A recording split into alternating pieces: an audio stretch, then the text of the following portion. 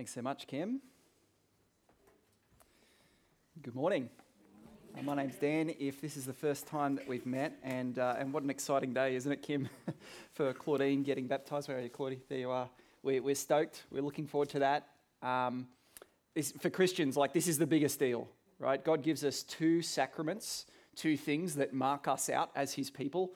One of those is baptism, the other is the Lord's Supper. And so what a wonderful thing that you get to declare your allegiance to Jesus this morning, Claudine. But first we're going to hear God speak through his word. And just so you know, if you're new to church or if you're new to this church, what we normally do here is we take one of the books of the Bible. You might not be aware, but the Bible is actually a library of 66 smaller books. And so we take one of those and we just sort of start at the start and we work our way through from start to finish over time. And so that way we cover literally every sentence in that book of the Bible. We can't skip the hard things. Which brings us to today. And I don't know what it is that makes this happen every time there's a baptism, but today's passage is a hard passage, isn't it? It's like, it's from the book of Revelation for a start, so you take your bingo card out for tough passages. There you go. There's the first thing to tick off. Second thing, it mentions Jesus coming with a sword, presumably of judgment. That's great. So tick that one off as well. Mentions Satan, mentions sexual immorality, mentions these two guys, Balak and Balaam, which is an Old Testament thing that most of us probably have no idea about. So, bingo, fantastic. Difficult passage. But here's the thing. I am completely convinced, utterly convinced, that this is God's word. This is God's word. Every word of this is true. Every book, every paragraph, every sentence, every word, every letter, this is God speaking to us. The Holy Spirit has so worked to make these words God's words, okay? So Jesus has something to say to us this morning, to every single one of us here. And as we've been going through Revelation chapters 2 and 3, we've been hearing Jesus speak to these 7 churches in the ancient world. You remember the first one? Who was that? Ephesus, the church that was big on truth, but small on what? Love, that's right. Jesus had something to say to them, an encouragement, but also a warning. Last week, it was the church in Smyrna, good, and they were a church that kept going, even when they were facing severe persecution. They didn't give up. They were faithful even to the point of death. This week, we're hearing Jesus speak to the church in Pergamum. What's he going to say to them? What's he going to say to us? What's he going to say to you? All this stuff about swords and Satan and Balaam and Balak, it all will become clear, okay? Trust me, we're going to work it all out. And we're going to be left with something that Jesus said to them and then to us today. So how about we pray for his help, and then we'll get into God's word.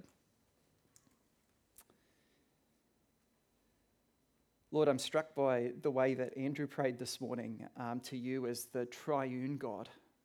And so we do pray to you, God our Father, who is the creator and sustainer of everything. And we pray to you, Jesus, God the Son, who is the Saviour and the Lord of the world. And we pray to you, God the Spirit, who is the sanctifier and sealer of the people of God. Triune God, we ask that you would say to us this morning exactly what we need to hear through your word. And we pray also you would make us what you need to make of us. In Jesus' name, amen.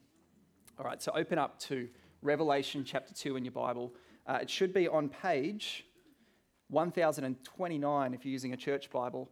If you don't have a Bible, feel free just to ask someone to go and grab one for you from the back. Or open up your phone, okay? If you don't have a Bible in front of you, I want to see a phone in front of you. It's okay to use your phone in church if you're reading the Bible on it, right? That makes sense. So open up your phone, search Revelation 2 ESV. That's just the translation we use. Revelation 2 ESV. Click the first result, and up it'll come. So I just want you to see these words, that's all. So if you're open with me, here we go. Revelation 2. Here's how Jesus starts. He says, to the angel or the messenger of the church in Pergamum, write the words of him who has the sharp, two-edged sword. I wonder how that makes you feel. hearing Jesus say, I've got a sword in my hand. In fact, our brother Ralph, you may know this about him, he has quite a collection of what you could call replicas. He assures me it's a replica, and indeed, that's okay. This isn't going to kill anyone, right, Ralph, wherever you are? Good? Yeah, hopefully not. So kids, I don't know if you can see this, Ewan, up the back there. Daisy, this might even be the first time that you've seen one of these. We don't really see swords often in everyday life, do we? Praise God for that. But Jesus says, I come as one with a sharp, two-edged sword in my hand. Like, I'm holding this thing here, and it's not cutting me. But if this were a real Roman sword that was around in Jesus' time, it'd be like, and that thing would just cut straight through, right? Jesus comes saying, I come bearing a sword. And that's got to set us a little bit on edge, doesn't it? I might even just put this here as a reminder of how Jesus comes. He comes with a sword. And that's because there's something that the church in Pergamum gets right, and there's something that they get wrong. And Jesus is going to respond to both. We're going to talk quickly first about what he gets right. And this is what it is. There in the church at Pergamum, the Christians there, many of them are not giving in. They won't give in. Look at verse 13. He says, I know where you dwell. I know where you live. Which, if Jesus is holding a sword and saying, I know where you live, that sounds like a horror movie, doesn't it? But this is actually an encouragement. Take a look. I know where you dwell, where you live, where Satan's throne is. It's an interesting way of describing a place, like population Satanville, right? Here you are. This is your home. So imagine like buying a house. You've put down the down payment. You're paying off your mortgage. You've settled down your family roots. The kids are part of the soccer team. And Jesus says, hey, this is where Satan lives, and you're not moving out anytime soon. What a tough place to be in.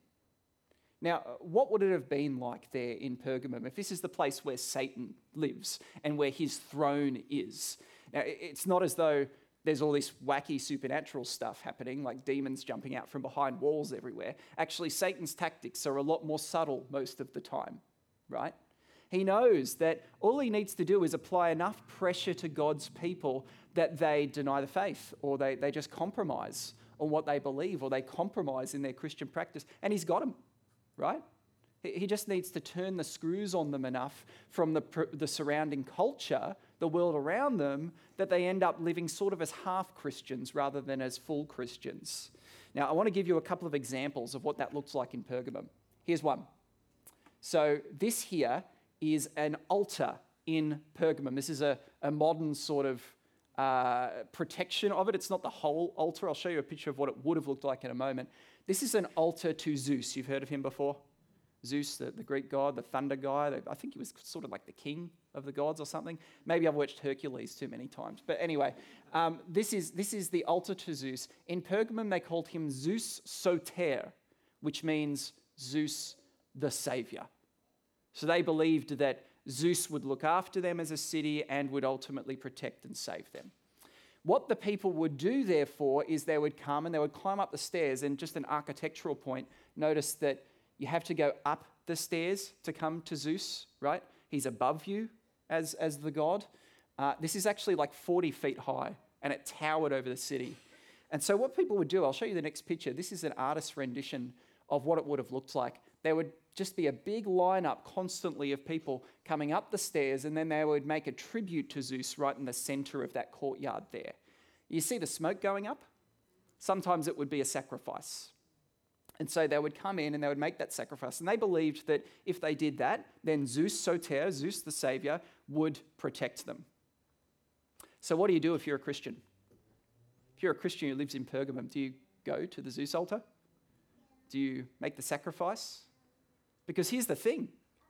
If you don't, people will know, right? They'll see that you're not in line and they'll go, oh, he's not one of us. He's not with us. Or they'll go, gee, she's putting us in danger because we're all bringing Zeus the sacrifices, but she's not. And if Zeus sees that she's not, then maybe he'll stop protecting us. Oh, she's a threat. So do you do it? right? That's the kind of dilemma that Christians are in here in Pergamum. I'll give you another example. This here is a place called the Asclepion. It's down at the other end of Pergamum. It's like right down in the depths. And the Asclepion was so named because of the god of healing, whose name was Asclepius. Now, he was often signified by a serpent. And let me show you something. This is our modern medical symbol. Do you know why there's snakes on it? Because of Asclepius, right? He was the god of healing, the god of snakes. And so that's where we've got our symbol. There you go. You can thank me later. That makes you a better dinner party conversationalist, okay? Everyone will love you. You'll be very popular. So, Asclepius. And the Asclepion, this place here, was a hospital, all right? God of healing, hospital. Now, not just any hospital. This is one of the best hospitals in the Roman Empire. That's why it was named the Asclepion, after their god of healing, okay? This is like the, what is it in today's world? Like the Royal Prince Alfred or something like that. I think that's a good hospital. They're in the top 50 or something in the world. It's like the Royal Prince Alfred of the ancient world. And so the finest medical minds are all here at the Asclepion. Now, the only problem is, if you turn up looking for, like just a non-religious, secular kind of medical treatment, that is not what you're going to find. It's the Asclepion, after all. It's named after a god, for goodness sake. So you come in and you get sort of the holistic healing package, all right? Like the Asclepius package. So you'll get your tablets, maybe, you'll get your ointments and your salves, maybe a bit of physiotherapy, that's all fine. But then you'll also have some prayer to the god of the snakes. And yes, of course, you have to pray as well. They even had this thing called dream therapy, where you would go to sleep in this room with incense around you and everything, and you would be praying to Asclepius as you go to sleep, and they believed that as you went to sleep, he would whisper in you to a dream what was going to heal you. So that's the kind of thing that you would encounter here at the Asclepion. The question is, if you're a believer, do you go there? Do you go to the Asclepion?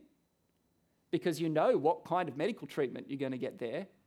You know what they're going to require you to do, right? But, you're praying to Jesus as your Lord. You're praying to Jesus for healing, of course, and you're going to see your local GP, and that's all going okay. But what if it's your kids who are sick? And what if you've been praying and you've been seeing the GP and things just keep getting worse? And literally, right down the road is the finest hospital in the Roman Empire. And all you've got to do is put up with a little bit of prayer to a god of snakes or something. And he's not a real god. It's not real prayer. You can mouth along the words, right? You can put up with a bit of dream therapy, can't you? Right? This is the dilemma that Christians face, right? Well, okay, but if I do that, will I really be trusting God? Will I be seen to be trusting God by the people? If they see me going into the Asclepion, what will they think about me? Am I being a good Christian witness to the world around me? This is the way that Satan is actually pressuring Jesus' people here in this place. But what does he say to the church? Have a look. Verse 13, once again, he says, I know where you dwell. Guys, I know where you live.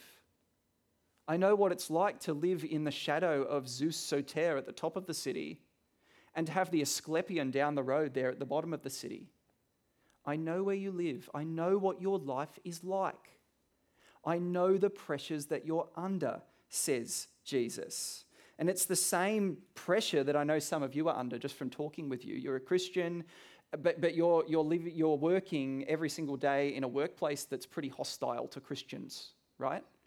The sort of thing where they might not outright say Christians are fools or whatever, but it's really hard for you to be a Christian in that place. Do you know what I mean? Like you're rocking up and they swear up a storm. They invite you to get drunk after work every day and kind of expect that you do come along. They're telling filthy jokes all the time, like really filthy jokes. And the worst part is the jokes are kind of funny. Like, you find yourself almost laughing along sometimes, right? And that's the hard thing if you're a Christian in a secular workplace. It's so easy to go along with it. And if you get up and you walk away from it all, right, so you don't get in the jokes and you don't talk like them or get drunk and all that stuff, then you're an uptight prude, right? You're not one of us. You don't really belong here. But then if you go along with it, Even if it's just lip service, then are you really being faithful to Jesus? That's the dilemma. It's the same as the dilemma in Pergamum. I know some of you face this, but I want you to hear this. I want you to hear what Jesus says to the church in Pergamum as they face stuff like this. He says, yet you hold fast to my name, right? You're being faithful and I see it. You hold fast to my name and you did not deny my faith, even in the days of Antipas, my faithful witness, who was killed among you where Satan dwells. He's saying, I see that you don't give in. I see that you're still sticking with me, even though it makes you unpopular, even though it makes you less of an interest for your boss to give you a promotion, even though it puts you offside with people. Even if, he says to the church of Pergamum, it leads to death. Here's this guy Antipas who gave his life. Even if you refuse to go and worship Zeus and they think you're such a threat that they kill you. Even if you refuse to go down to the Asclepion and get involved in this pagan worship and it leads from bad to worse for members of your family. He says, I see that you are not giving in and I am so proud of you. That's what Jesus is saying here to the church in Pergamum. And he's saying the same thing to you if that's you. If you are staying faithful to Jesus, he's saying, I see, I know what it's like. And in fact, I'm still in control, as we've seen the last couple of weeks. Satan's days are numbered. And in the meantime, I am so proud of you. Keep going, brother. Keep going, sister. That's what he says to the church in Pergamum and to us. But surely, not everyone in the church at Pergamum was getting this right. Surely not. I mean, have you been to a church? Is everyone who goes to church staying close to Jesus and avoiding compromise? I mean, I've only been part of one church in my whole life, this church, and you don't want to know my answer to that question. I know many of you are, but I also know what it is to be human. We still sin, don't we? We still walk away at times, and sometimes it's even more serious. And so Jesus, he wants to confront those who think that it's okay to give in. There's a problem here in the church at Pergamum. Some think it's okay, whether it's to go and make the sacrifice to Zeus or go down to the Asclepion or whatever the other case may be. They're giving in to the pressure. And the way that Jesus sort of sketches out the problem is he uses an account from the Old Testament involving these two guys, Balaam and Balak. Okay, he says, you have some there, right? I have a few things against you. And then you have some there who hold to the teaching of Balaam, who taught Balak to put a stumbling block, literally a trap, right? The sort of trap that if you imagine a box with a stick under it with a rope and there's a bird and the bird comes and goes under it, right? You put a trap in front of the people, the sons of Israel. So what is this story all about? I want us to understand this briefly, okay? The Balak-Balaam thing. It's a long story. You can find it on your own time if you want in the book of Numbers, chapters 22 to 25, and there's a little bit in chapter 31 as well. So if you want, you can go and look at that. I just want to give you the highlight that we need to know for this passage.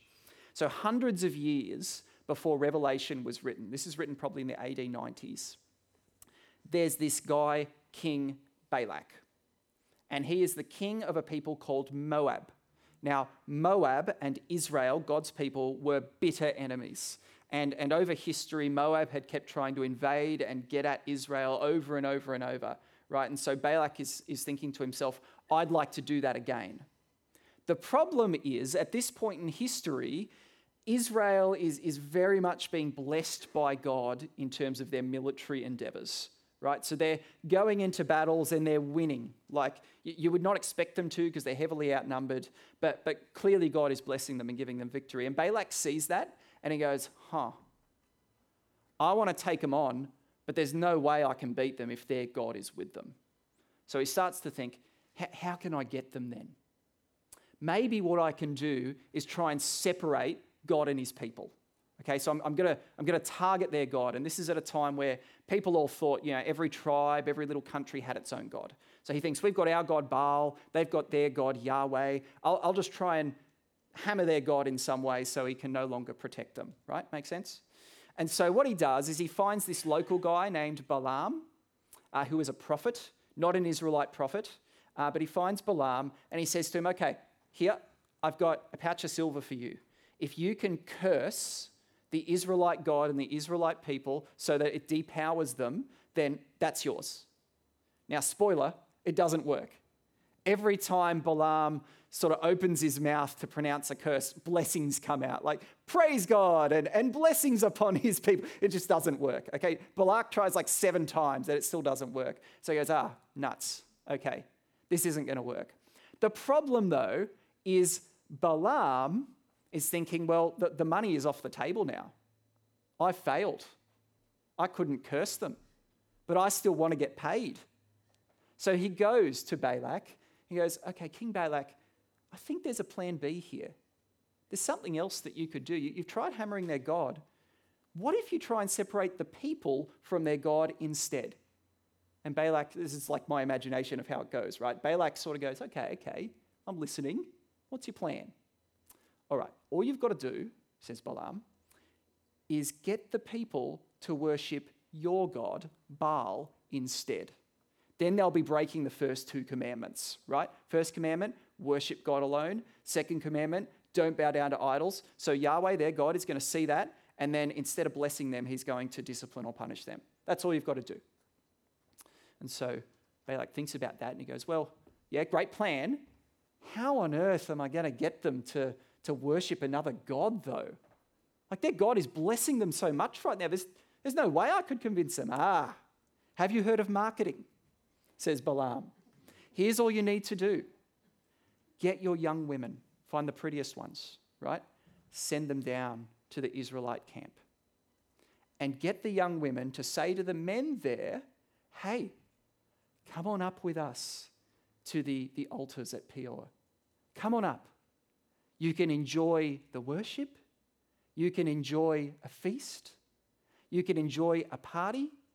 And you can enjoy us. The package deal, right? Very effective marketing, the kind of marketing actually that the world runs on today as well, right?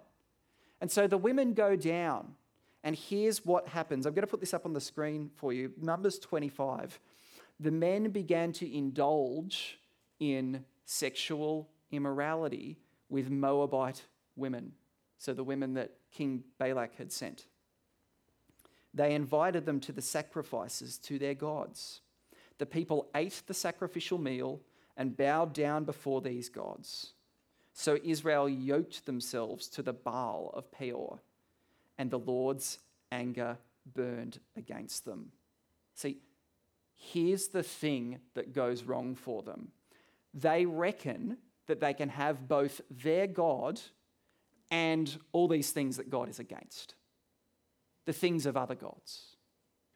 Notice that they don't necessarily think that they're turning their back on Yahweh, on their God. They're just adding something else, right? At the end of the day, we're going to come back to the Israelite camp and keep worshipping our God.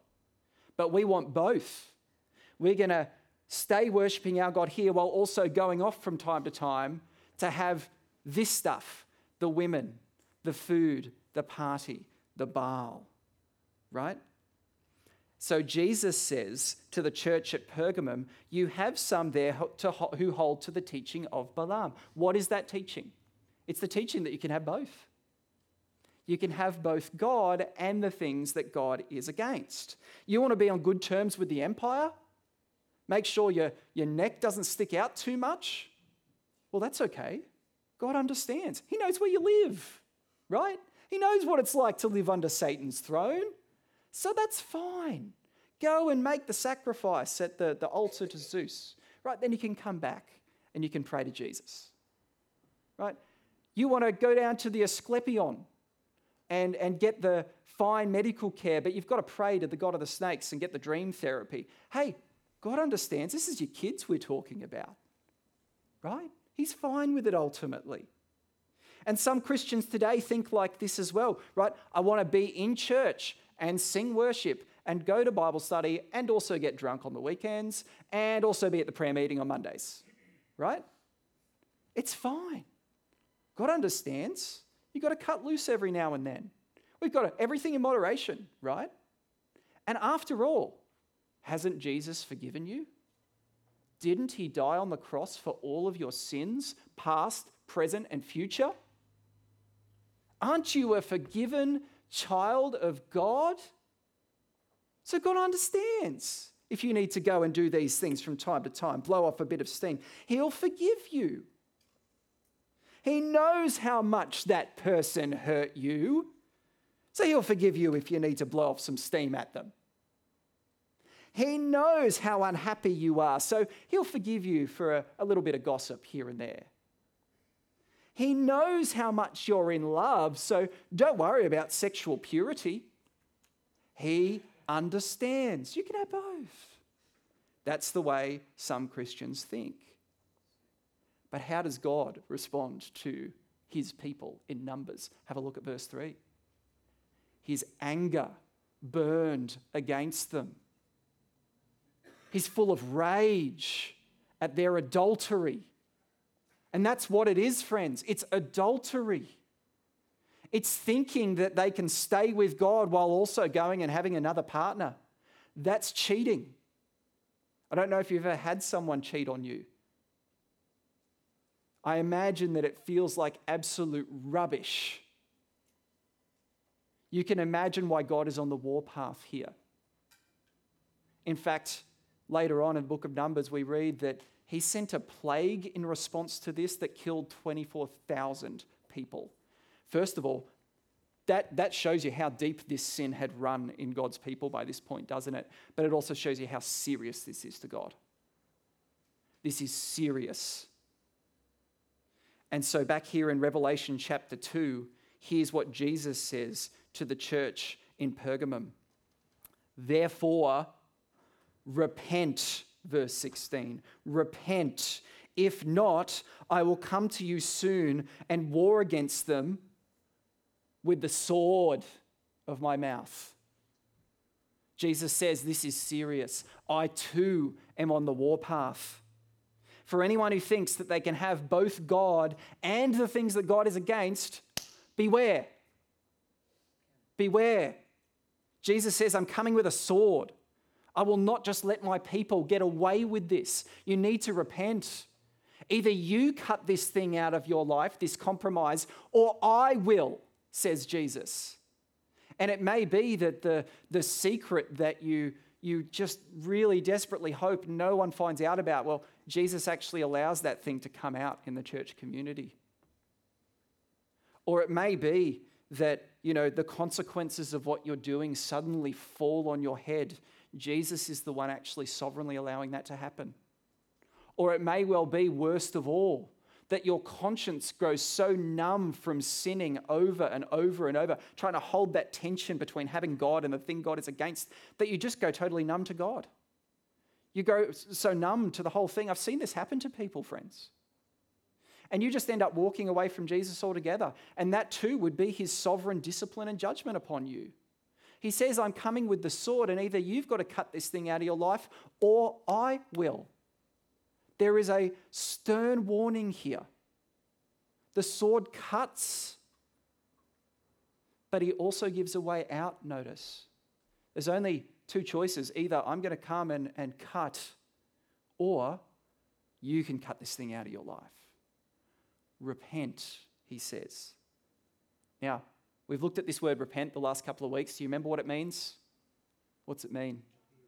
You got it there. What is it? Yeah. Turn around. Is that what you're saying? Yeah, turn around. U-turn. That's it. Chuck a Yui. That's right. You're driving one direction. Start driving the other, right? So you've been driving this direction of compromise, of having both God and the thing that God is against. And you say, all right, no, I'm not going to do that anymore. I'm just going to have God. I'm just going to worship Jesus and trust in Jesus, nothing else, okay? And I'm chucking a U-turn. This is not just, I'll go further down the road for a bit. No. This is right now I'm turning around, 3-point turn in the middle of the highway, right?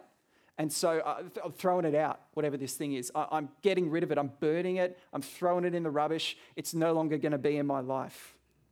Right? That's what it means to repent, not just to feel bad. This is the trap some people fall into. Right? They're living this compromise dance. They feel bad about the fact that they're going for the things that God isn't against. They go, well, the fact that I'm feeling bad shows that I'm repenting, and then I come and ask for Jesus' forgiveness, and then things are okay. No. Jesus says repent. That is actually change your direction, not just feel bad. And when someone truly trusts in Jesus, that is actually the Christian life, right? Trusting in Jesus leads to living a repentant life, not just one day, but actually every day. Because we do keep sinning and we do need to keep repenting. Let me show you this verse from 2 Corinthians 5:15. This is a life-changing verse if you don't understand this principle. Christ died for all, that is all of his people, that those who live might no longer live for themselves, but for him who for their sake died and was raised. Do you catch this? We no longer live for ourselves, friends. If you are in Christ, you're presently trusting in him for the forgiveness of your sins, then you are not your own. You have been bought for a price. Because here's how it goes, right? As it says there, Christ died. He gave himself for them, for his people. He gave himself on the cross. When Jesus died on the cross, he took our sin, our rebellion against God, our rejection of God upon himself. And then he took the sword, right? The sword in the gut that we deserve for having betrayed God, for having cheated on him, for having committed adultery against him, which all of us do. All of us, from having turned away from our Creator, that's us, right? But Jesus takes the sword for us. He takes God's judgment for us. He is punished as the cheater. He receives God's rage and anger so that we don't have to. And then he rises from the dead, showing that the sin has been totally paid for. The judgment is done, right? And death is finished. And now he's risen from the dead to make you who trust in him a child of the living God, a forgiven saint. That's the gospel, if you're wondering what the Christian message is. That's it. And where the gospel leads is if you trust in Jesus Christ, then you are not your own. It's not good works that save you. Faith in Jesus saves you. But faith leads to good works, right? All we need to do is turn from our sin and trust in him. But in so doing, we find we are signed up to a life of continually trusting him and continually turning from our sin. He died for you, but not so that you can live however you want. He died that you would live for the sake of him who gave his life for you. Are you with me? Are you catching this? This is absolutely central to what Christianity is about. And so pause for a minute. And I just need to ask you, could it be that there is something you've allowed into your life? Like imagine opening the front door of your house and you've let this thing in. Could it be that there is something in your life right now that you look at it and you know that Jesus says, there is no way that that's compatible with following me? Could it be that in some way in your life you're trying to have God, but also have what God's against? If so, Jesus warns you, repent. Now is the time to. And I would just ask this other question as well. How's it going for you? If that's the situation for you, you're trying to have God and what he's against. How's that going for you? Is it going well? I mean, is it good? Maybe it is. Maybe it's great. Not for long. Jesus says, I'm coming with a sword. Be warned. He won't let you keep getting away with it. Maybe it's not going so well. Maybe you're finding that every time you keep going back to that sin, it's just like it's searing your conscience. You know what I mean? Like it's just lacerating burn over burn over burn. Or you find that every time you pray, just your heart sinks and you're wrestling with this constant low to medium level guilt in your life. How's it going for you? See, and maybe you're hearing all this and you're just thinking, well, I have no idea how to actually change this, right? I don't know if I have really the strength to repent, but I know God can give me the strength. And so I'm just going to be honest. I'm going to name this for what it is. It's sin. Okay. All right, I'm naming it. It's drunkenness. It's sexual immorality. It's gossip. It's bitterness. It's whatever it is. It's rage. Right, I'm naming it. And maybe I need to go and get some help from a trusted Christian brother or sister in my life and just be honest about this and have them pray for me and finally just have it out in the open so that God can deal with it and I can be free from this.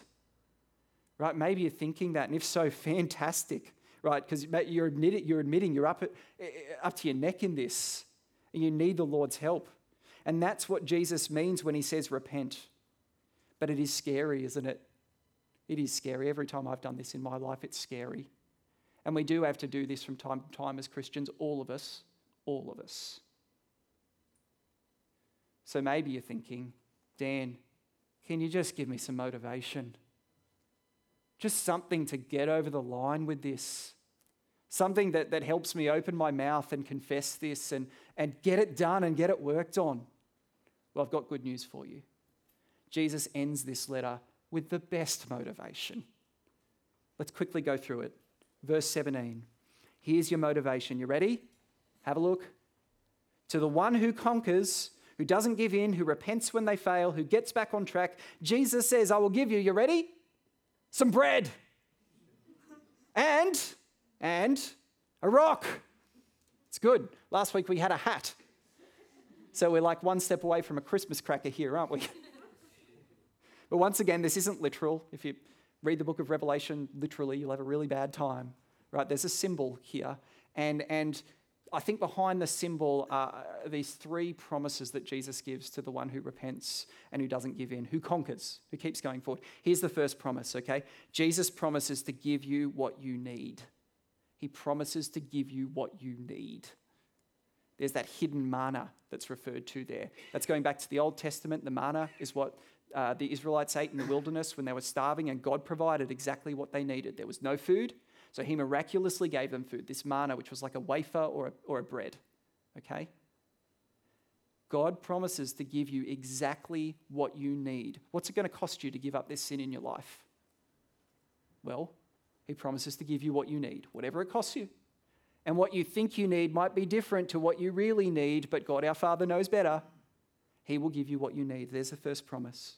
Here's the second. He promises you eternal joy. Eternal joy. I think that's the meaning, by the way, of the white stone. And if you go and read some commentaries on Revelation, if you've just got a spare afternoon with time to waste, go and do it. But you will find that every man and his dog has a theory around what the white stone means. Maybe you've heard a few. I don't want to get into the whole argument. Here's just what I think it means. I think that the white stone is alluding to when there'd be the Roman Games. Remember we talked about that last week or the week before? The Roman Games that are like the Olympics. If you emerged victorious in the Roman Games, you'd be given a stone. In fact, a white stone. And that white stone was your ticket of entry to the banquet at the end of the games. There'd be a big party, you're the victor, you've made it, let's celebrate. So I think the white stone here, especially when you consider the manna, like the image of food and bread, is talking about access to a banquet.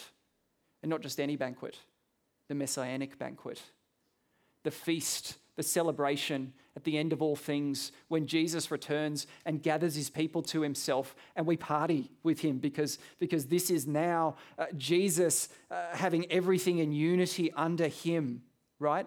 And it's a celebration. It's joy that sets the tone for the rest of eternity. One filled with joy at being in the presence of God with all his people, filled with gratitude, and finally completely satisfied, no longer needing the things that the world offers or the things with which Satan tempts us, but being so filled with joy at being in God's presence that we just go, you're enough. That's what the white stone symbolizes, I think. Joy. Jesus promises to be your joy. Even if this other stuff might look tempting, he promises to be enough for you, both now and when we reach the banquet and for eternity. Last promise.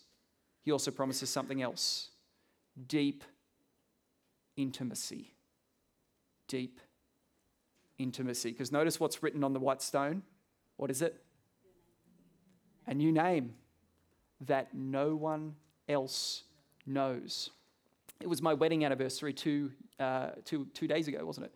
And it was 5 years, which is super good. We're babies to some of you, I'm sure, but 5 years is significant for us at this point. And every wedding anniversary, we write a letter to each other. And I sign my letter with a name that is, it embodies the intimacy that me and Sky have. Would you like to know what it is? Well, I'm not going to tell you. Because it's just for us. It's just for me and my wife. Jesus has a new name for you. I don't know if that's literally he's going to replace your name, but it's something here that represents that intimacy, knowing you to your depths, inviting you to know him to his depths, and him loving you right down to your core. That's what he promises. And I don't know what my new name will be, but I sure want to be faithful enough to find out. So what is it that the Lord may be calling you to get rid of, to cut out of your life? What compromise do you need to throw away so that you might know his provision, his joy, and his intimacy all the more? Let's pray. Lord, I want to give us just a brief moment to reflect now. Life is so busy and so full of voices. Just help us be silent for a moment and reflect on what you've said to us.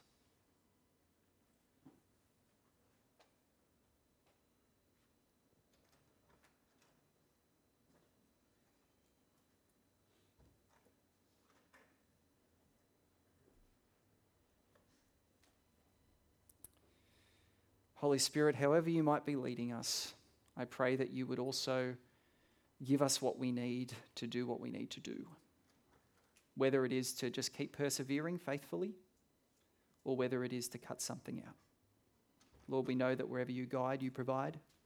We know that whatever you call us, whatever you command us to do in worship, you provide the means.